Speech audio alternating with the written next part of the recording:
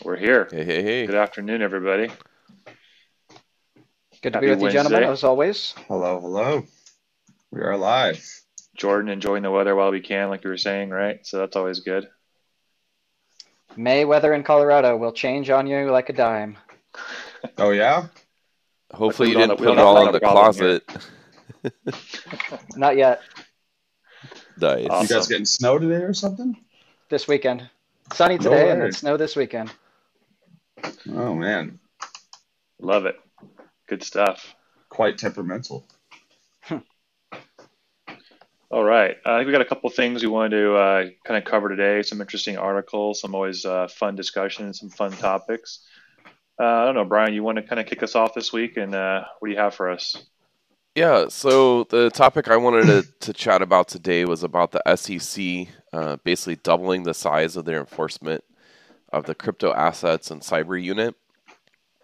So, I mean, obviously, if you add 20 people and you double your unit, it wasn't a lot of people to start with. But to me, the biggest thing here is that, like, crypto's like for real now. When the SEC and the government gets Officially involved and official? they hire people, exactly, it's really becoming an official um, type of unit Asset. and group and enforcement. So they got 50 total dedicated positions between lawyers and investigators and different types of ranks, if you will, that will build this up. So I do think it's very interesting with this whole DeFi of the decentralization finance platforms, essentially, and then the NFTs really taking off. It'll be interesting to see how they start to enforce different rules and regulations with all of this. I mean, obviously, having crypto assets in the cybersecurity space is primarily how ransoms and whatnot are paid today, and a lot of business email compromise and all that stuff translates through that from the mules that go and do those wire transfer frauds, and it ends up in some type of cryptocurrency. So it'll be interesting to see how that plays out, and then all the restrictions to nation states that you're not supposed to be paying to. I know a lot of people hire third party firms to transact the Bitcoin, so it can't get traced back necessarily to that corporation. So it'll be interesting, long term, I think, to see all that play out. But the biggest piece of this to me is like it's not going away. The SEC and the government's going to go invest this much in it just because we see these big dips. I mean, the whole market overall's had dips, but we're seeing some very radical dips in the cryptocurrency world, and even some stable coin in the last couple of days is not necessarily Stable. as Right. stable as you like to say about that.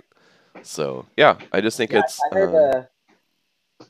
Sorry, I go heard ahead. Bitcoin referred to recently as a stable coin in context of these ones that are even more volatile right now. It is an interesting place that we're in right now. I mean, it's not just crypto. Everybody expects crypto to be down 75% at some point.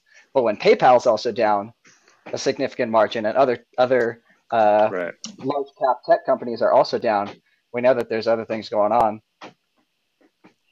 Yeah, that's a Yep. good point. So actually, Brian, does this mean they're going to start paying all these employees in crypto now from the government standpoint? Unlikely. I know, right? Well, I mean, the government is looking into creating possibly their own cryptocurrency, right? There was Yeah. a order passed, executive order that was directed to start evaluating this, and so if the government's going to start looking into it, it may become a more and more serious thing. I mean, I'm shocked banks aren't lining up to try to fight this, or maybe start even creating their own that they can have some control over. Yeah. It's going to be also interesting too because like this technology changes like daily, right? I mean, pretty much, right? So, it's going to be really interesting for this group of people and these new employees, if you will, that are sanctioned with this to like really be up to date, understanding and kind of seeing where the tech is going. Not just from like a technical standpoint, but also from a security standpoint too. And I think we all know there's a lot of targeted around, like you said, cryptoware and, going after wallets and exchanges and things like that. So hopefully it's not just from like a, taxation standpoint and regulation, but really we're putting emphasis around like the security of crypto and things like that because it's huge, right?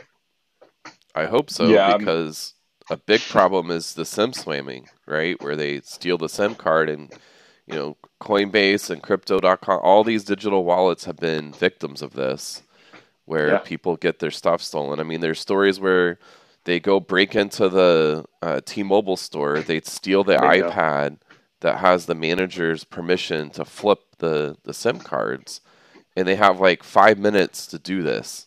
And so they have to go very quick to get into these accounts to be able to switch it, get the two-factor code. So if we can start shifting away from some of those and have apps installed on the for your two-factor instead of using texting and things like that to improve the security, I'm all for it. But I mean, this looks like it's more on the investigation side today. Yeah, basically Sammy, it's I'm sorry, go validating ahead. that regulation and investigation is a real industry now, which also validates that the thing that they're investigating and regulating is a valid industry or a real industry. Right. Exactly.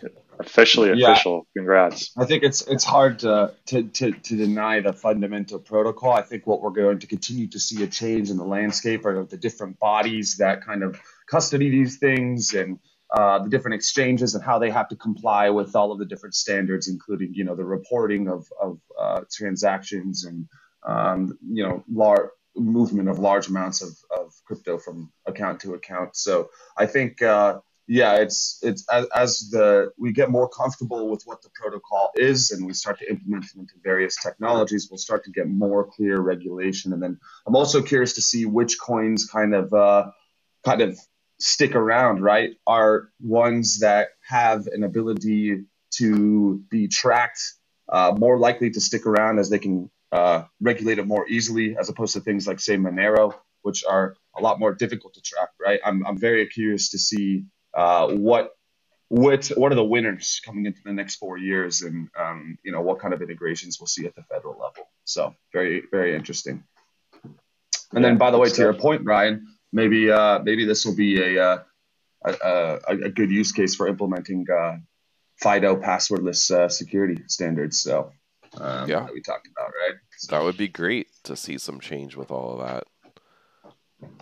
All those nice things we spoke about the last time, right? So yeah, I mean, like you said, it all ties back to security in some form or fashion. So it'll be a good one. So okay. How about you, Sammy? What do you got for us this week?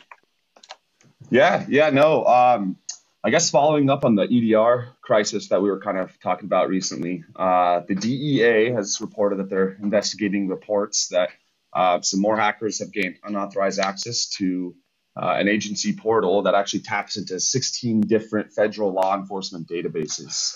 That is the EPIC system portal, which we'll jump on that in a second. But it's basically Krebs on Security, the journalist, or Brian Krebs, the journalist, had received a tip from a member of KT, which is a really toxic online doxing blog or forum, excuse me. That they, a certain set of hackers, I believe this time it was, I think it was from Lapsus, were able to gain access to these systems and then therefore issue a bunch of different things. So what EPIC does is enables users to remotely and securely share intelligence, access national Caesar systems, conduct data analytics, and obtain information in support of different criminal investigations or law enforcement operations.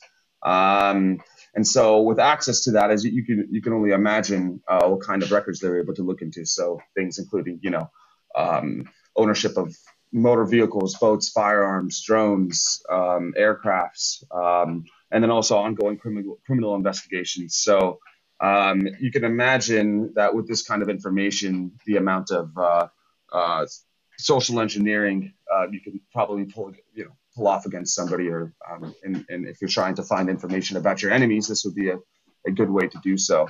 Also a good way to evade any kind of law enforcement that's coming after you. So, and the crazy thing about this is this portal is publicly available to the internet. So you can actually access it at esp.usdoj.gov. And what you will find is there are two methods of authenticating. One uses a PIV card, but then the other is just basic password authentication. And you're not forced to use the the PIV method. So essentially, anybody that has purchased credentials from an online breach could leverage those to gain access to the system and then start to access the data that we were talking about. Also, not just to mention, but that not only can they view sensitive information, but they can also submit false records into this database. So thus, a little bit of psyop there, and some distraction and diversion. So this is, as you can imagine, if teenagers are doing this now, what a nation state with this kind of access would be able to do. So I think this definitely calls for some review of authentication requirements. for this So I can Sounds log like some in. Scary. epic ownage.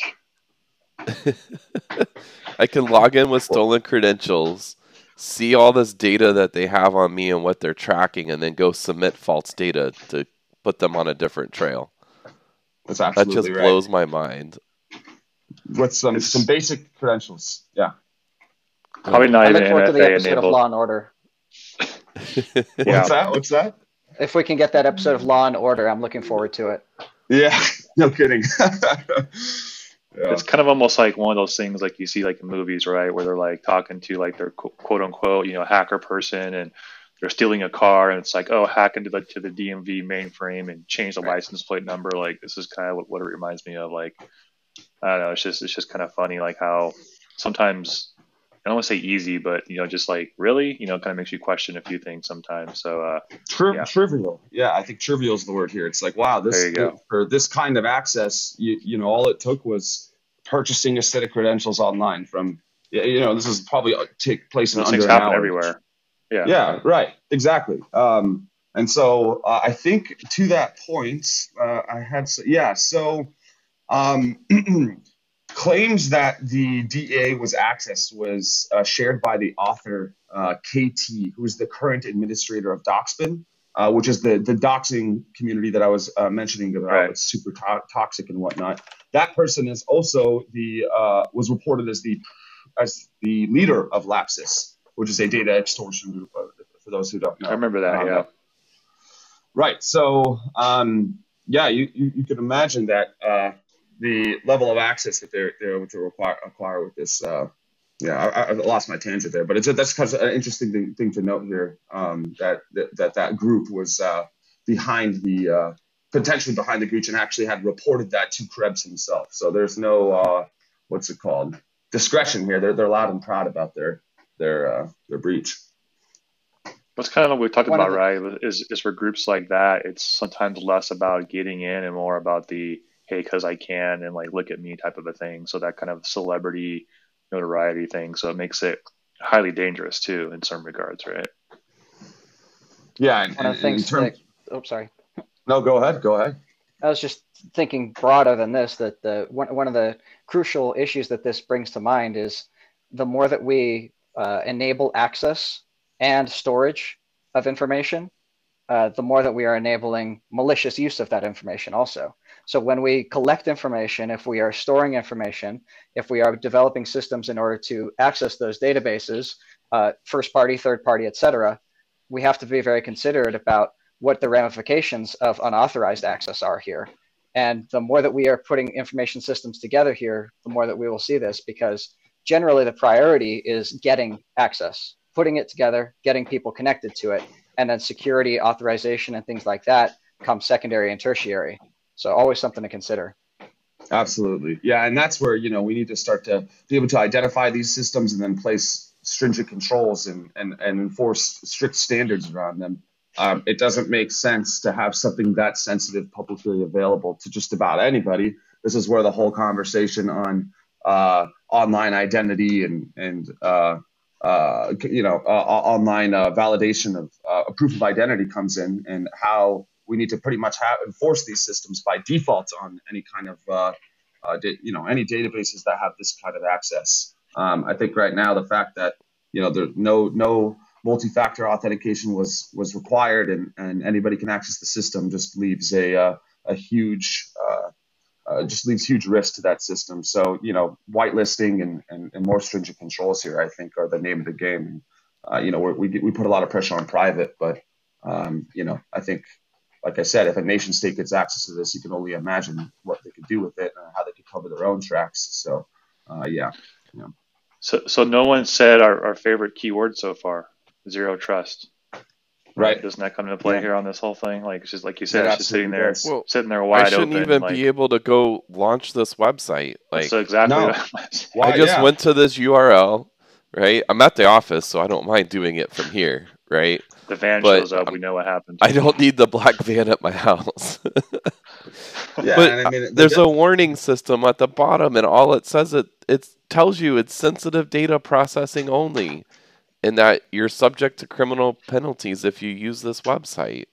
What is that? That doesn't stop an attacker. right. It's a challenge. Yeah, it reminds me of the good old days when you get a banner that says authorized access only. Click enter to continue. Right. Yeah. Cool. Next.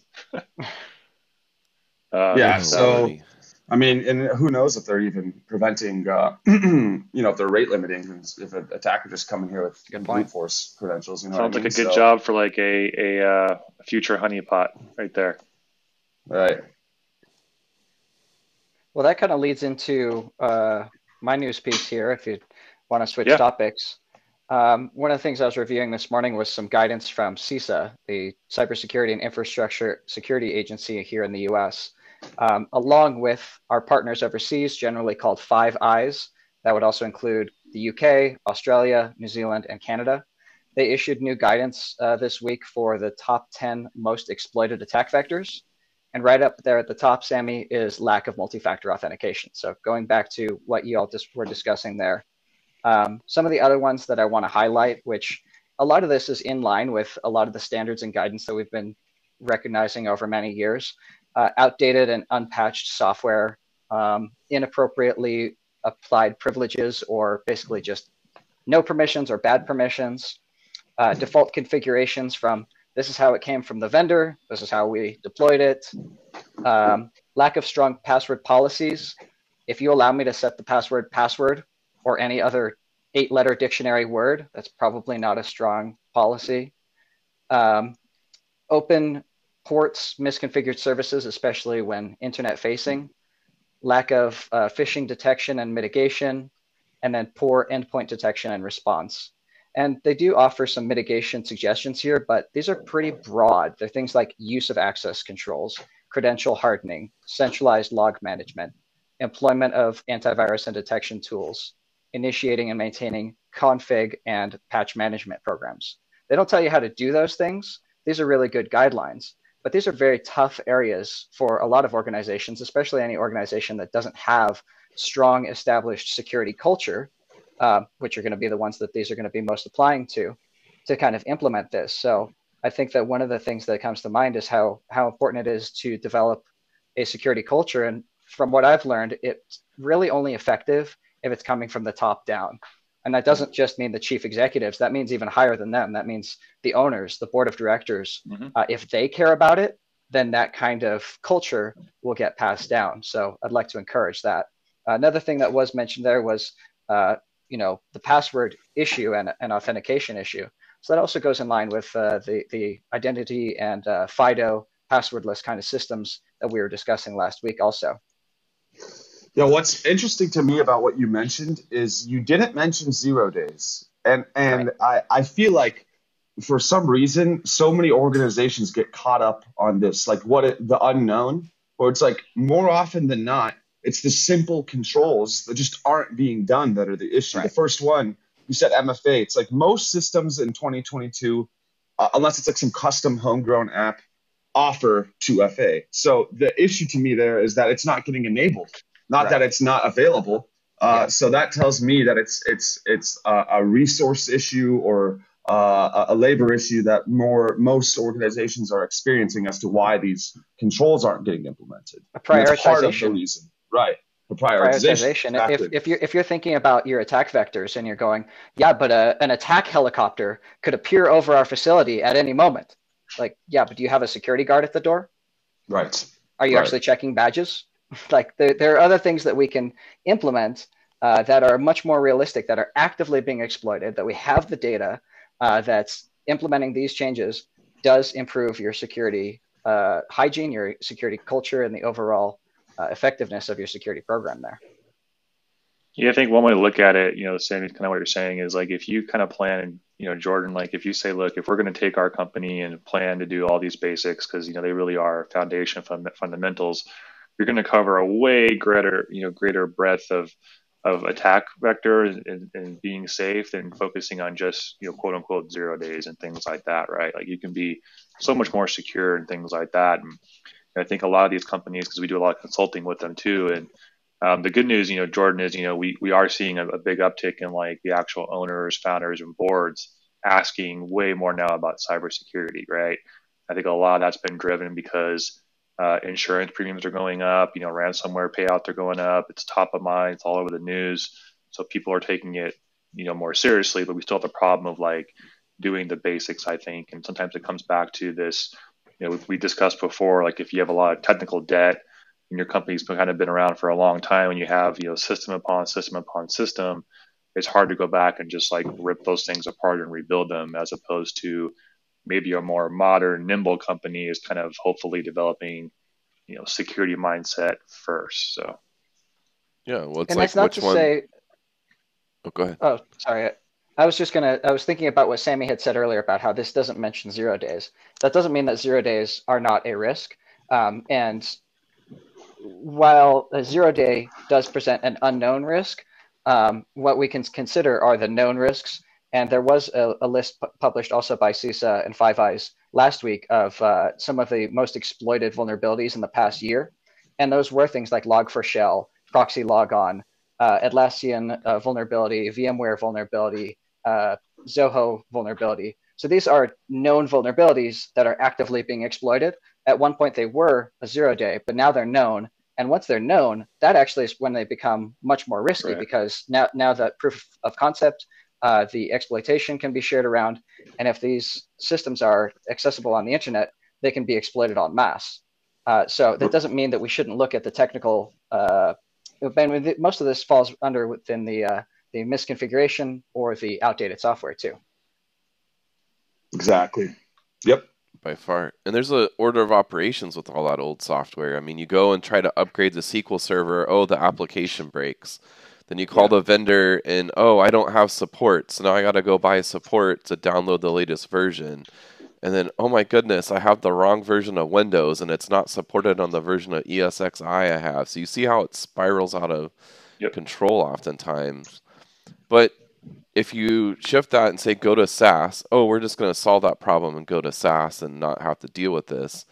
Think about Office 365, not to pick on them, but if you go spin up a new tenant today, you get a whole different set of security parameters pushed down on your tenant immediately, versus if you were a customer from 5 years ago, they don't force all that stuff back on you. They'll give you some warnings and updates. Oh, we're going to turn off XYZ from time to time and give you an option to opt out some of the time, but it's never the same amount of security. So don't live with that false sense that you think you're safe and secure.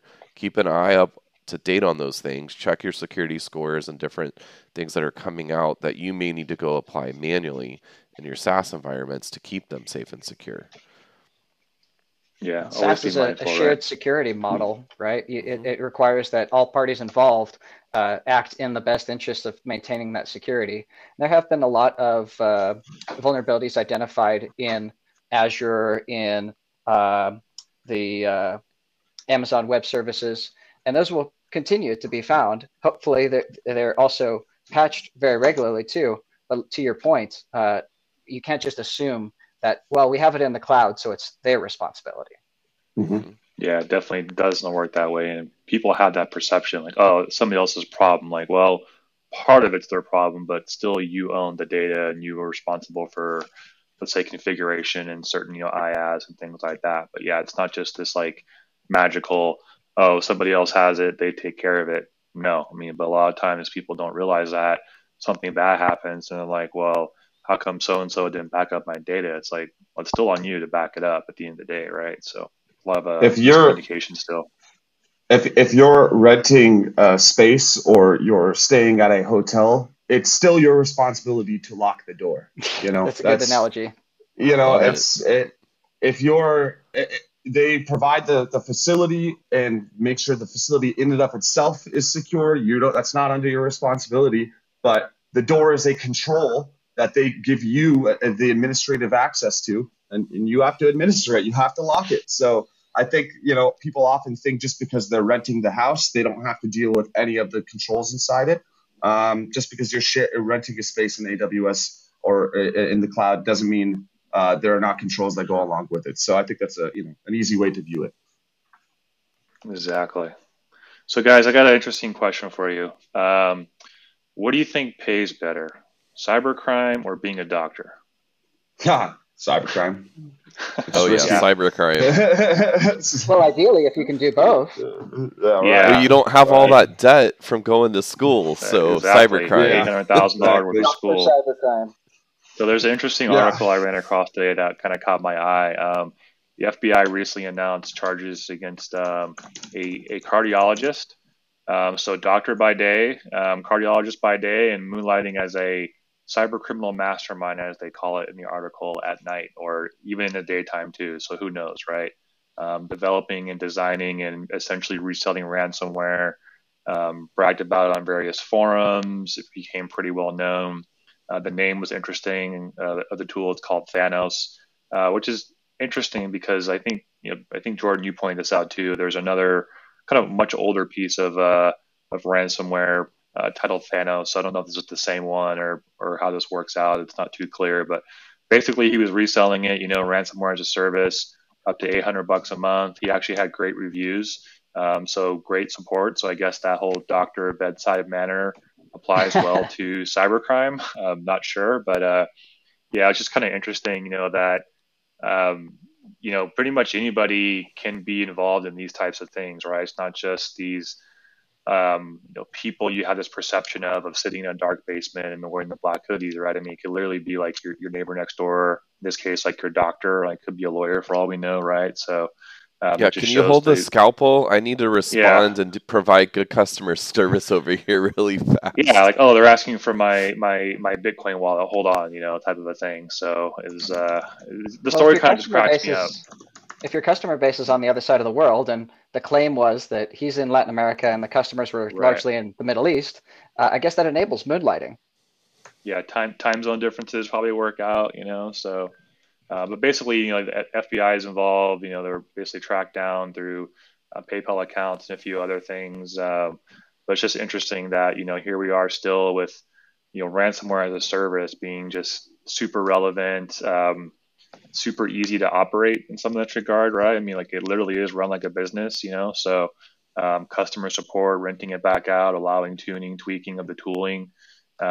Potentially profit sharing like we've seen. So just kind of goes to note and kind of be top of mind that ransomware is not going away, right? And cybercrime isn't going away. In fact, it's just ramping up in general. So, well, what I find interesting about this too is some of the best developers I've ever met don't even have a degree in computer science. They have degrees in English, or they have degrees in accounting and different things. And they self-taught themselves how to program and code. So that's what I kind of find unique in this type of model right here, is that he was trained on something completely different, and then you picked up this skill on the side. Yeah, I mean, if you kind of take that point, and like we talk about this all the time, like with just our engineers and people we talk to and hire, like if you have the ability to kind of go through medical school and like learn and understand like how the body works and like the actual rigor of going through it, you can go learn technology and things like that. I mean, like to your point, Brian, like some of the smartest people I've ever met, they didn't go to a formal college, they don't go to a formal school, and it's just amazingly, what they can learn from reading, watching, practicing, things like that. So to your point, it's more of that kind of mindset than like learning it officially, right? So, and also let's recognize that a lot of things like ransomware and other flavors of malware are white labeled, rebranded, modified existing code. There's a lot of open source tools out there that can be packaged to become malicious, even if they weren't intentionally malicious previously, or take an existing piece of malware and then modify it for your own use. I don't know if that was the case with this particular perpetrator, alleged perpetrator. Perhaps it was entirely from scratch, But the point being that it's easier and easier to initiate a business like this than ever before, because you can use existing resources, leverage existing platforms, and find areas that are already trusted, whether it's trusted cloud providers, whether these are trusted file sharing providers, etc. He could have had a whole branded operation targeting small doctors firms. Like, you never know, because he knows, like, hey, a lot of these doctors and small firms, they're just about growing their practice. They probably don't take cybersecurity as much as possible. So he, potentially it could be easy targets on his own peers too. Just not trying to give cybercrime advice here, but you never know, right? You got to know your audience. Mm-hmm. Mm-hmm. Awesome. All right, gentlemen. Well, I think that kind of wraps up for today. Always good syncing up and kind of discussing these things. And I think an interesting kind of note is, we see a lot of the same basic things kind of coming up over and over again, and just kind of continues to show how important the basics really are in those kind of fundamental foundational things. So stay cyber smart, stay cyber aware, and protect yourselves out there. Shields All up. right, see you guys. Absolutely. Yep. All right, Stay like safe and in subscribe. cyberspace. Good to see you.